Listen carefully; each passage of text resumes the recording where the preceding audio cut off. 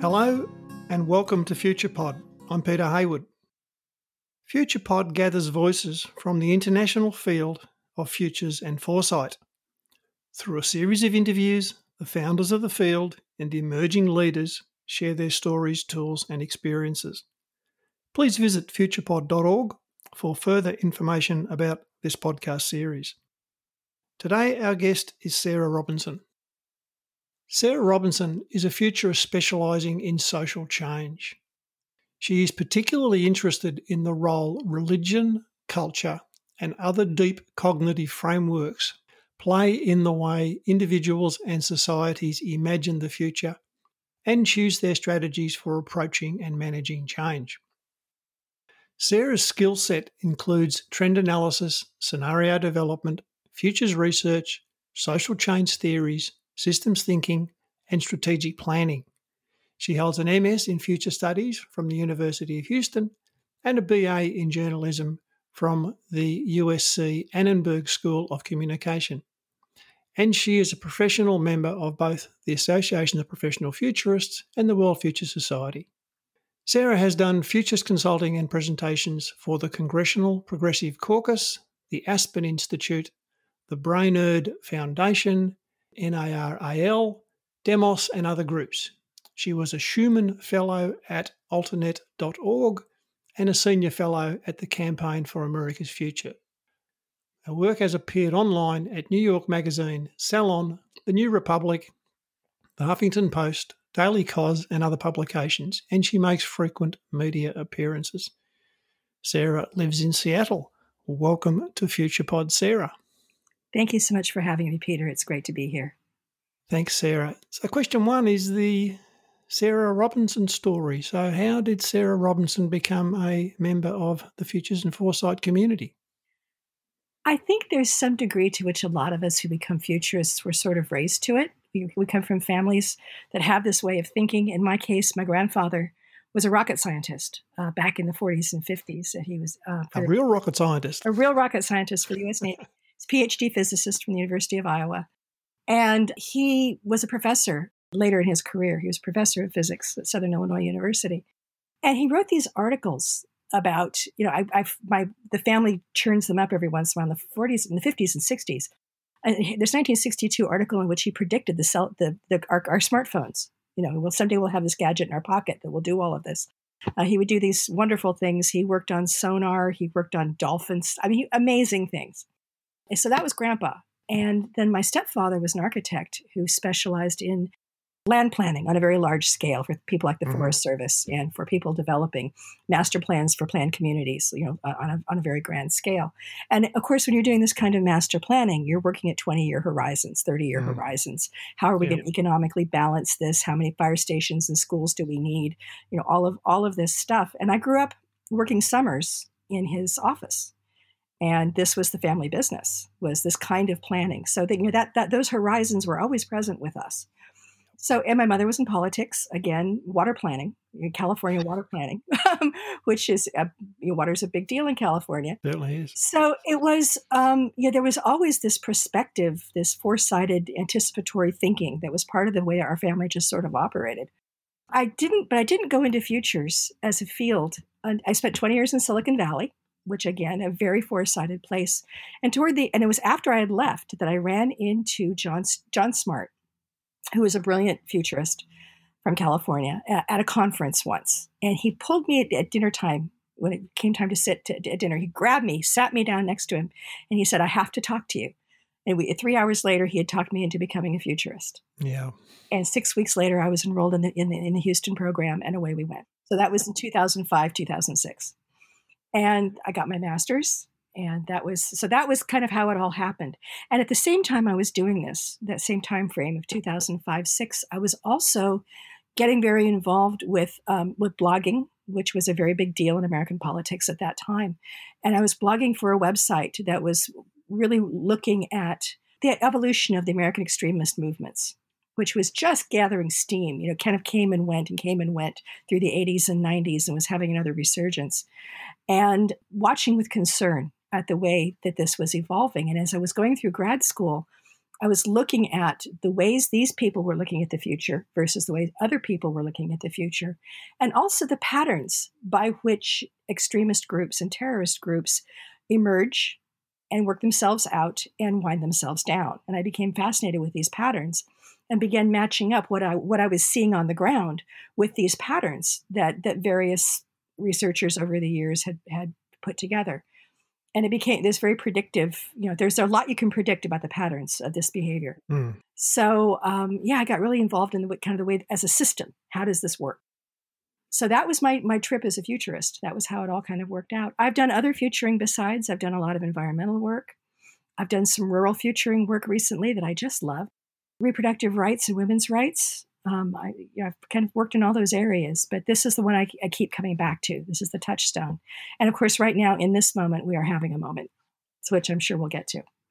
In terms of the journey, once you encountered John Smart and his big brain and big aspiration, were there other people that were important to you in that transformation process?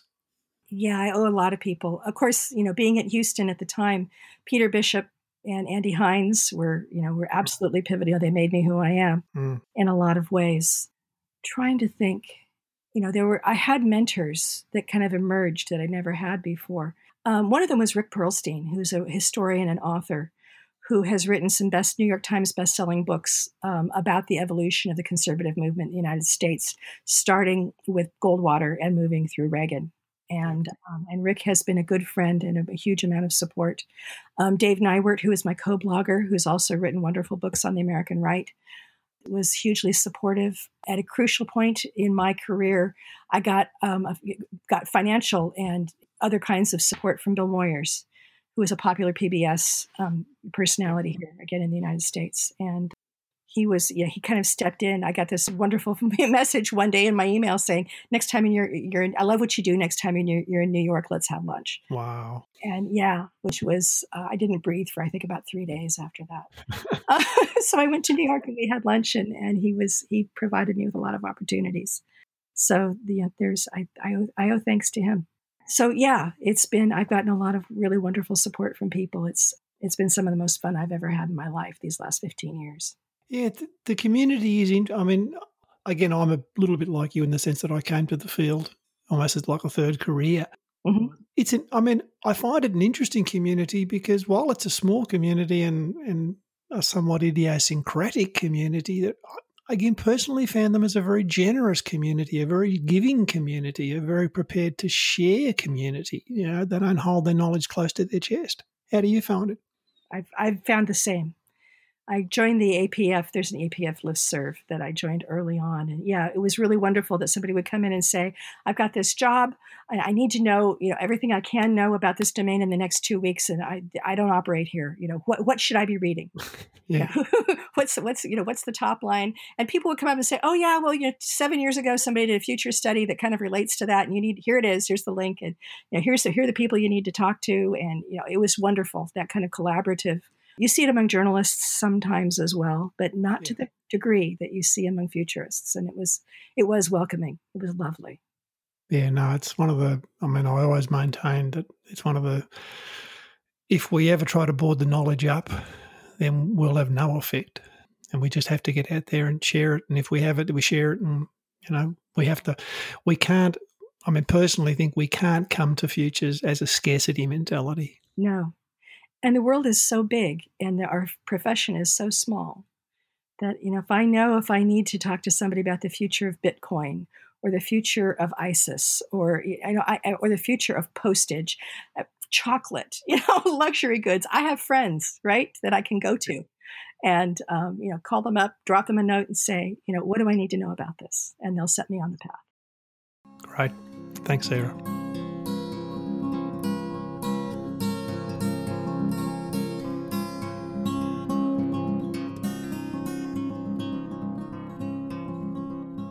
Next question, the one where I encourage the guest to talk to the listeners about a framework or a tool or an approach that they think is central to how they do their work in this space. And I encourage the guest to explain the tool or explain the framework and how they use it and how others might possibly use it. So what do you want to talk to the listeners about? Having come out of the Houston program, of course, I was trained in the Houston Futures Framework. That it was developed largely by Peter and I believe Andy, and which is a really wonderful, thorough. If you just walk through the steps, you're not going to miss anything. Mm. And so, whenever I'm doing a futures project, I always go back to that list because it makes sure that I'm hitting all the things I need to hit, and I'm not going to miss any source of possible information about the future. But I find that having done that, there are, as with every futures, there are some tools in the box that I'm most comfortable with. One of them is I'm always looking, I put a lot of emphasis on finding the drivers. Mm-hmm. And I find that no matter how complex the situation is, you're only ever going to come down to maybe 6 or 7 drivers, and sometimes fewer than that. Never more than 10, but usually it's, 5, 6, 7 major drivers that we're trained in systems thinking. And so, the system has these high leverage points, and these are where the drivers are located. And these are the places where if you flip the switch in this system, you will get change, maximum change for minimum effort. So that's a really important, that when I'm looking, because I can write scenarios that are all about flips and reversals on the drivers. That's what drives scenario development. But also when I'm looking at those drivers, I'm using steep analysis to make sure that I'm hitting all the drivers in the various possible domains. I'm using CLA, again, to make sure that these drivers are hitting on all 4 levels. Yeah, so that's kind of the main thing to make sure I'm covering all bases and I'm seeing things in the entirety before I start trying to figure out what's going to happen. The other thing I'm really enamored of in analysis of history, and I get my friends, the historians, poke fun at me because they think this is crazy, but I'm really big on cycle theories of history, Strauss and Howe in particular. Mm-hmm. And I think that their 4-phase secular generational analysis it's not infallible and it has its weaknesses, but I find that in looking at the way history unfolds and what people are going to be wanting at any given point in the future, I think that has yet to fail me badly. So I that's one I go back to.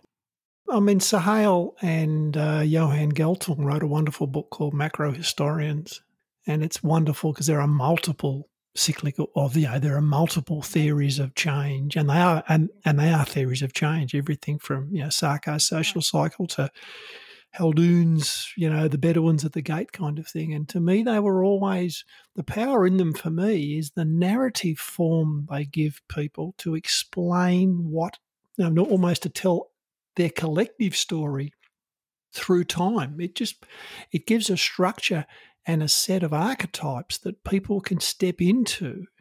Absolutely. And you see these reflected in the popular literature. Yep. If you think about the archetypes, and of course, Strauss and Howe posited 4 generational archetypes, the civic, the nomad, the prophet, and the artist, right? Mm. And the way it layers up, if you talk about the grizzled old prophet, which is the old boomer generation, basically, as we are becoming, and it's Obi-Wan, right? It's Merlin, it's Gandalf. That is a prophet in old age, and the next generation down will be a nomad, Gen X type, who will be the grizzled, brave, hard-bitten leader, who will be Aragorn, who will be Han Solo, right? In these stories they recur, Uther, and then if you step down and then you've got the hero who is always of a civic generation like the millennials, and it's Luke, it's Arthur, it's Frodo, and so you see this is, as you talk about archetypes, these are recurring archetypes in our literature, and you get these generational constellations that line up just so, only at certain times, only every 80 years, and big things become possible because you have that configuration of leadership. And we are in that moment right now, which is really exciting. And we are starting to see that the last 40 years are flipping and changing, and the individualism that has prevailed since 1980, since Reagan, is coming apart. We're done with that. That part of the cycle is over, and now we're entering the collectivist part of the cycle, where things must be done for the greater good. And so it is an exciting time. But as a futurist, I'm walking around telling people, no, we're in something different now. And things that made sense 10 years ago are not going to be making sense at all now, or certainly 10 years from now. because our imperatives are completely different, and because the narratives of that old individualist era they've run aground. They're bankrupt. They don't work anymore. And 40 years hence, the narratives of this part of the cycle will run aground and be bankrupt, and the next individualist part of the cycle will be born. And this is one of the great insights, I think, of Strauss and Howe, who, by the way, also give huge tips of the hat. They were very much aware of the Schlesingers and a lot of these other Kondratiev, these other people who have come up with cycle theories. And they incorporate a lot of that.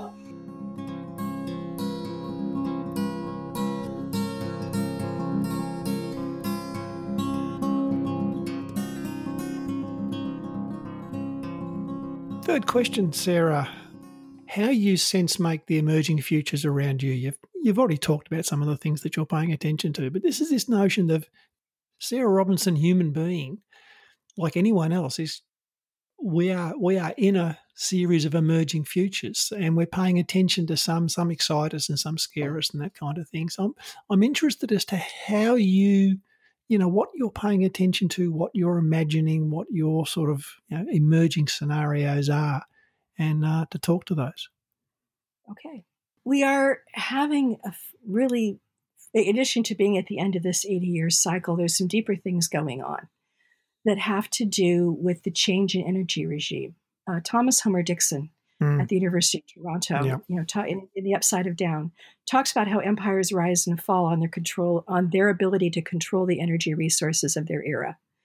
And the Romans rose on roads and aqueducts because it enabled them to control the sunshine that fell in the Mediterranean basin and generate enough surplus to build roads and aqueducts and armies, but also colosseums and all the other fabulous things that they built. And the Dutch built an empire on wind, and the English built one on coal, and the United States has built one on oil. And of course, oil is passing. And so part of this particular next 10 years, this crisis era that we're going through, is the moving away from fossil fuels. And it's not just the fuels themselves, it's all the technologies, cars and airplanes. The 50 slaves that each of us live off, the 50 slaves that support our life. That's right. And so we're moving away from that. And all the infrastructure and all the people profiting from the infrastructure, who have relied on it, all of that is shaken. And it will fall, and there will be, bad losers, and there will be new winners, and that world is being created right now with every Tesla that rolls off the the line. So every new solar panel and wind turbine that goes up, is another step toward that future. And between now and 2030, that revolution will happen. It's going to happen dizzyingly fast. And so right now, people are trying to cope with it. And there's going to be this, part of what we're seeing politically, when I talk about change resistance movements, is there's an almost perfect overlap, if you look around the world, between fundamentalisms, fascisms, authoritarian regimes, whether they're religious or political, and the fossil fuel economy. Whether you're going from Texas to Tehran, it's all the same. That economy tends to set up, it's metaphorically, it's a vessel for this kind of belief system. And as the fossil economy breaks down, the belief system that sustained it and that thrived within it is also facing an existential crisis.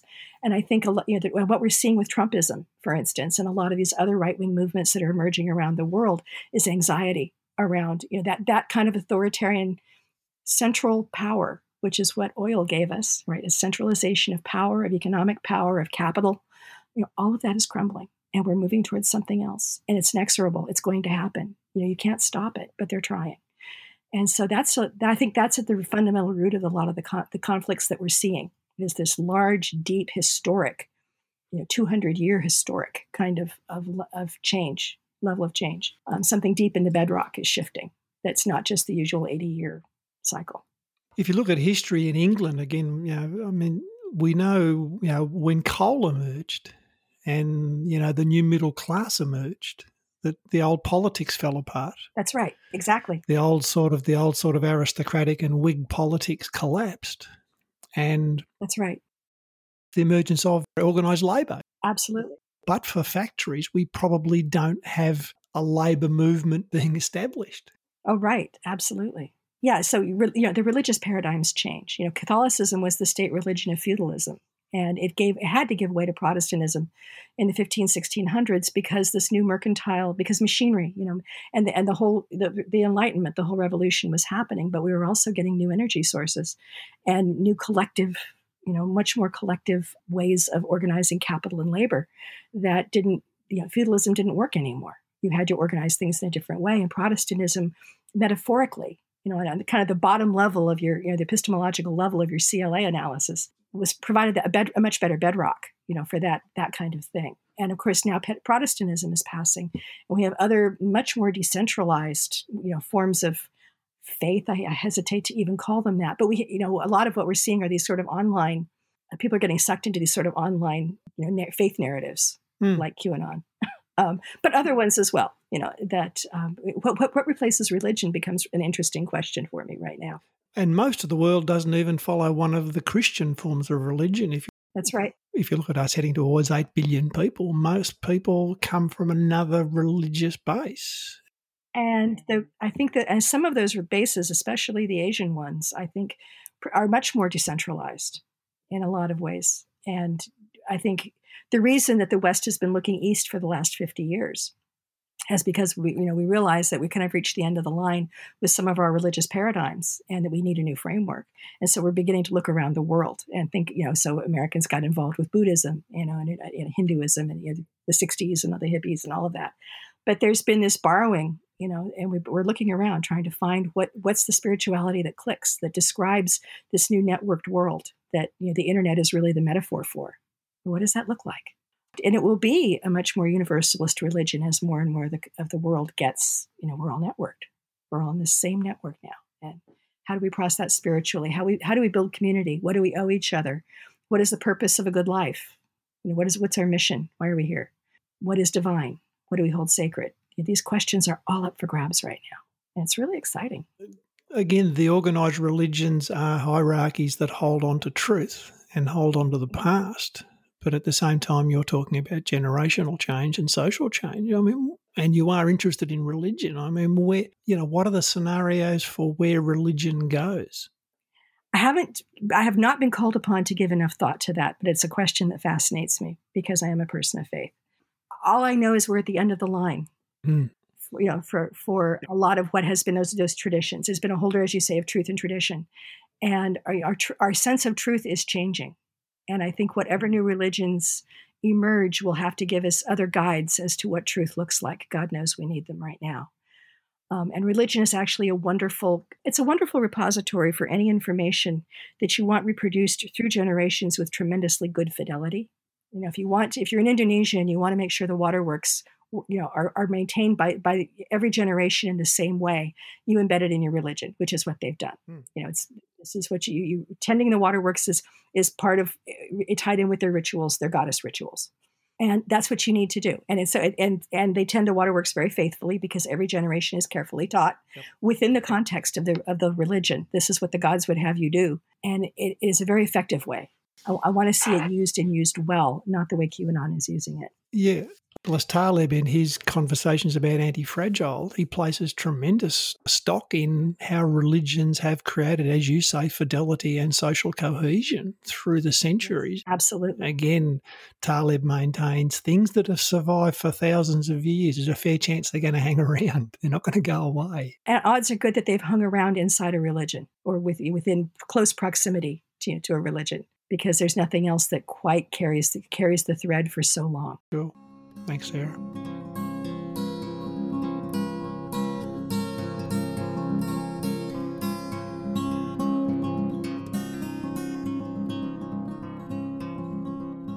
Fourth question is the communication question, which I ask Sarah. How do you explain what you do to people who don't necessarily understand what you do? I have to say, I don't think I'm very good at this.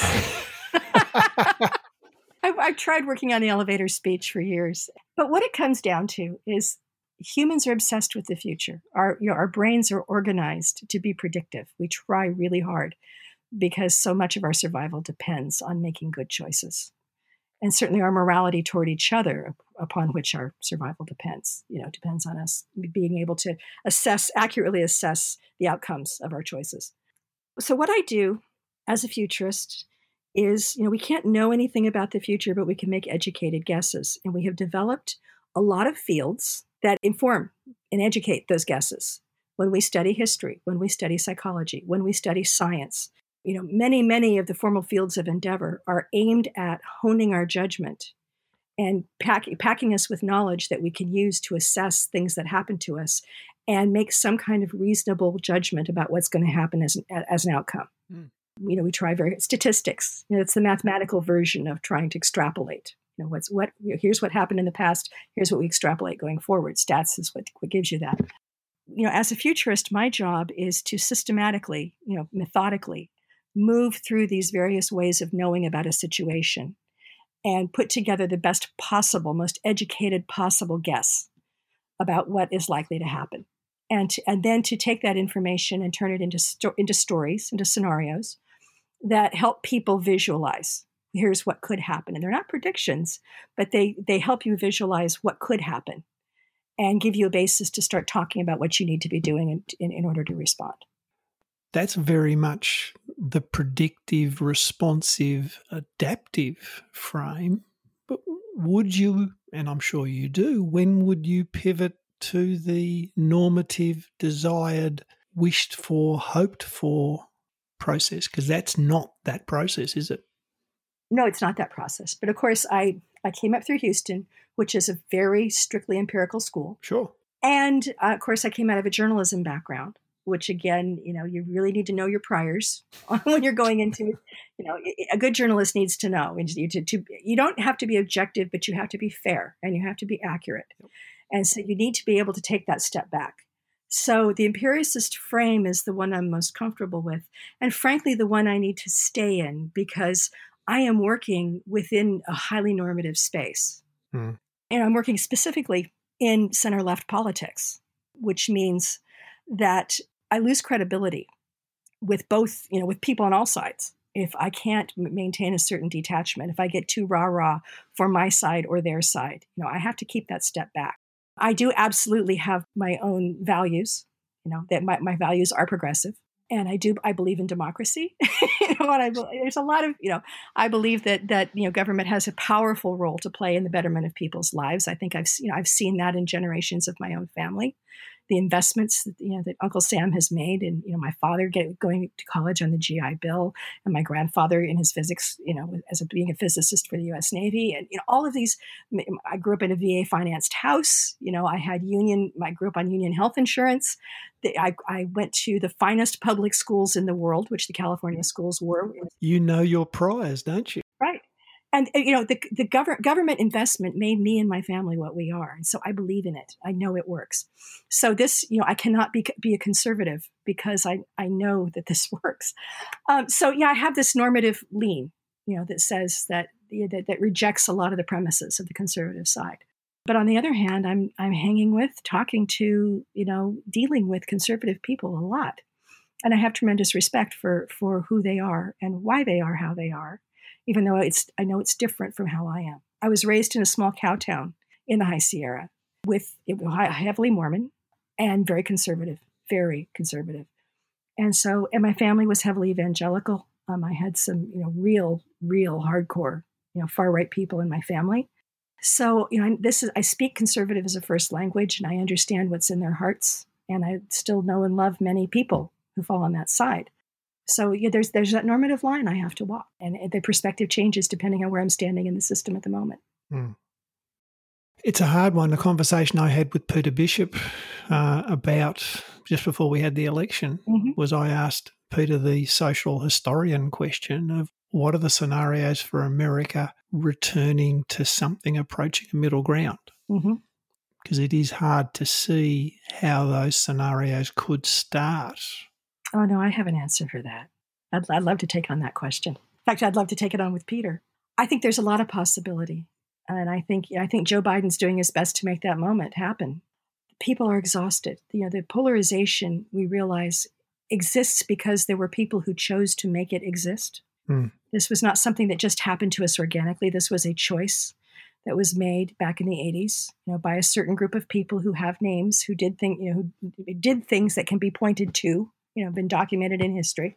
They sought to divide us because it made it easier to basically strip away all the social capital and financial and cultural capital that the United States had been building up in the post-war era. We were a phenomenally rich country, and we had made huge investments over many generations in becoming so. And I think in the 80s, there were a lot of people who looked around and said, yeah, we can privatize that, we can privatize that, we can take this away. And why do we have these national parks? We should be drilling there. And there was this very avaricious, exploit it all mentality. And it was in those people's interest to have us divided and unable to defend, this huge commonwealth that we had built up. They broke us up so they could suck it away. And now they've sucked away pretty much everything that makes America work. We can't educate our kids. We can't do science. We can't manage COVID, and we're looking around at the wreckage, because so much of this has been undermined, and this wealth that we had, this knowledge, we put men on the moon, for God's sake, and we can't do that anymore. Why? These people. And I think a lot of people are exhausted, and they're looking around, and I think people voted, for Biden. Largely, a lot of independents went largely for Biden, and the reason was because they're tired of this, and we're seeing the right for they're getting really raw and ugly for the places they want to take us, and a lot of people said no, we're not doing that.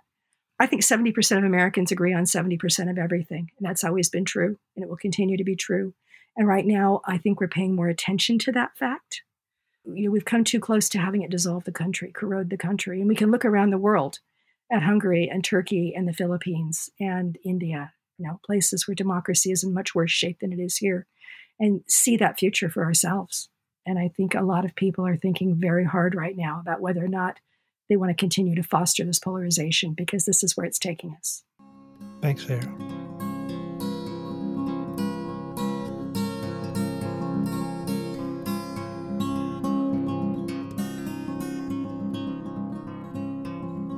We're at the last question, which is the open question. You foreshadowed that you've been doing work with the rise of extremism. Is that something that you think you want to go further into? The question I get asked a lot lately, the explanation I find myself giving people a lot lately, has to do with whether or not this could, kind of continuing what I was just talking about whether or not this continues. The thing about the right there are a few patterns at work here. There are deep patterns that these movements, I said, kind of fall into. And one of the patterns is that crazy distills, that as groups become more extreme, every step they take toward the extreme side, there will be a saner tranche within that group that will look at that and say, no, I didn't sign on for this. I'm leaving. And they leave. And having left, they were kind of the sane ballast, right? And so the group can get even a little more scary, crazy, and move even farther to the extreme. And so they take the next step, and the next group, next tranche of sane people left breaks off, and which of course removes that ballast, and so they're even more free to move even farther to the extreme. And I think we are seeing this. And so the hotter it gets, basically, the more molecules boil off, and the more condensed the crazy gets. And ideally, this spiral continues until you have half a dozen people, standing on street corners yelling about aliens. I think we are seeing that cycle. We've been seeing it go through the Trump years. The Republican Party in 2020 was a smaller party than it was in 2016. After Trump lost the election, there were a lot of people who fell off because he didn't look strong to them anymore. After the January 6th insurrection, there were a lot of people who fell off because this really wasn't what they signed on for. This kind of disorder, this assault, on a branch of government was not what they wanted. I think the second impeachment trial has caused more to fall away. The Republican Party has lost several 100,000 registrations just in the last month, most of them in swing states. So this is a sign to me that the crazy distills pattern is operative here and is probably accelerating. And that's a good thing, because it bodes ill for the continued presence of these people in our political. They will always be with us. There's 12 to 15%, according to Robert Altemeyer at the University of Manitoba. There's 12 to 15% of the population who are congenital right-wing authoritarian followers. They will always be with us. But the expanded group, the people who are allied with them, are beginning to peel away. So I see that, seeing that a positive.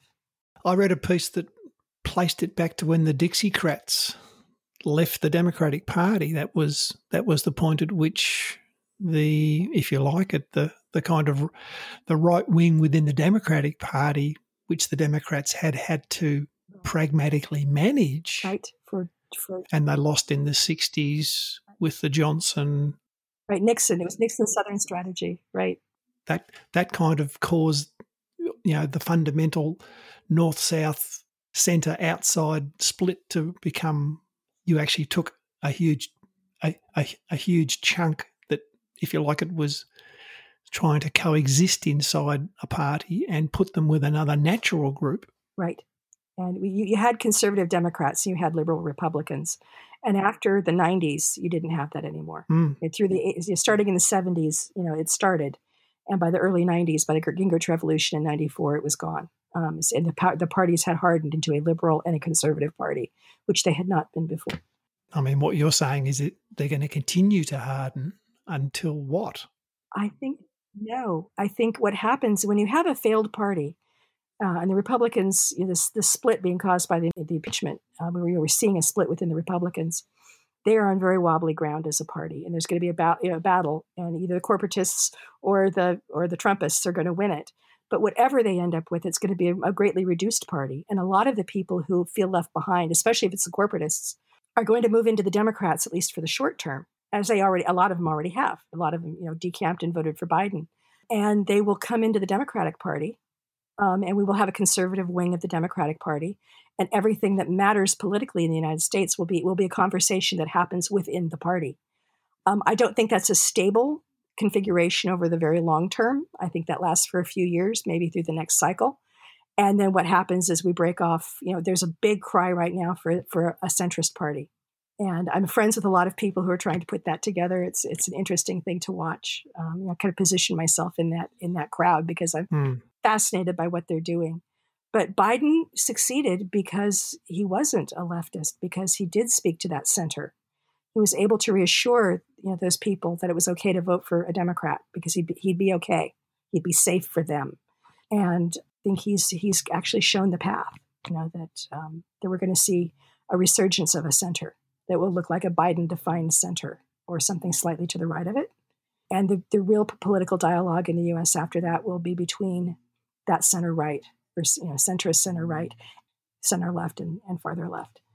So as a futurist looking for weak signals, what are the beginnings for you, if you were to see, that suggest that things are starting to change? I would expect to see the Republicans continue to diminish in numbers and influence. The Trumpist side of things they're being pushed to the fringes, and if that push continues, it's a very healthy thing. It makes room for this more centrist kind of view. And it's not that I'm a political centrist; I'm really not. But I see this as a much better thing for the country, certainly, than having the Trumpists run it. I would see the Bidenite, politics strengthen. He's doing a good job of bringing the left in along with him. He's a wonderful unifier in a lot of ways, at least so far. And I would expect to see that continue. I would start seeing institution building, really good institution building in the center. And I would expect to see good funding behind it. I think the Lincoln Project had the potential to be one of those institutions, but it kind of blew itself up. Mm. But I would see more of that kind of thing. Niskanen Institute, there are a few, kind of think tanks and things that are putting down stakes in this space. I would expect to see more money, more energy, really good thinkers start to land at those places. I would start to see them generate more media, some books. So I think that there's this big wide field in the middle that is waiting to be reoccupied. And it falls to that field to re-articulate. And the other thing I'm really watching for is a narrative. We need a new American narrative, because we are not a nation that's based on blood or soil or common genetics. We are a civic nation, which means we need a civic story. And our old civic stories are falling apart. We were realizing, they told us a lot of untruths that we're having to reevaluate. But we're going to need a new civic narrative, and we're going to need it soon. A story about why we are America. What makes us special, not exceptional, but what makes us viable as a nation? Why are we together? What is our purpose? What are we trying to create in the world that nobody else creates? Mm. What holds us together? What do we owe each other? Back to these existential bottom level CLA questions, right? We need a firm answer to those, and I will know we're on a good path when I start hearing that story told.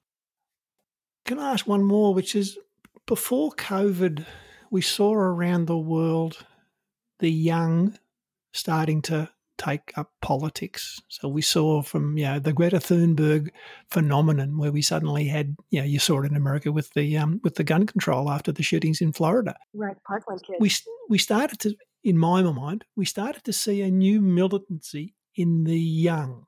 Mm-hmm. Since COVID, of course, that's gone quiet. Do you expect that the young are going to go along with the grown-ups doing the things you talk about? Or are we likely to see the young, when they get a chance, get back out there and say, you aren't going fast enough, you aren't going far enough? Mm-hmm.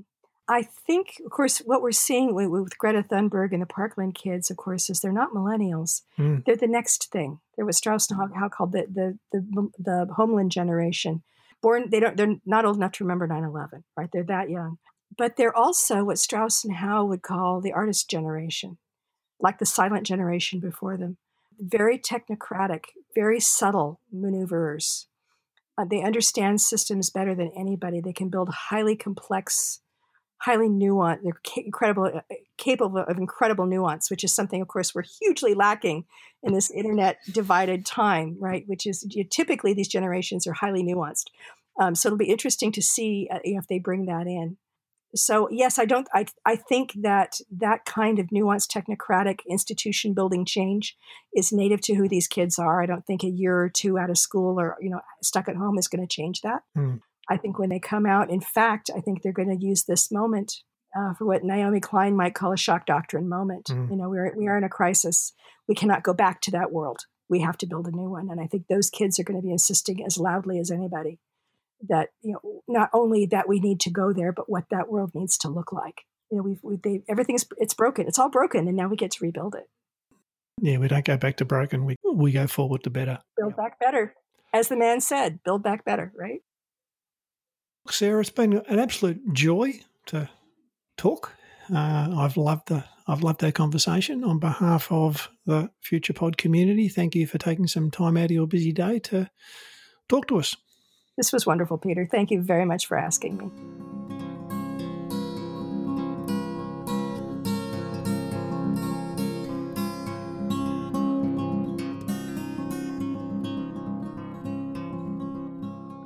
This has been another production from FuturePod. FuturePod is a not-for-profit venture. We exist through the generosity of our supporters. If you would like to support FuturePod, go to the Patreon link on our website. Thank you for listening. Remember to follow us on Instagram and Facebook. This is Peter Hayward saying goodbye for now.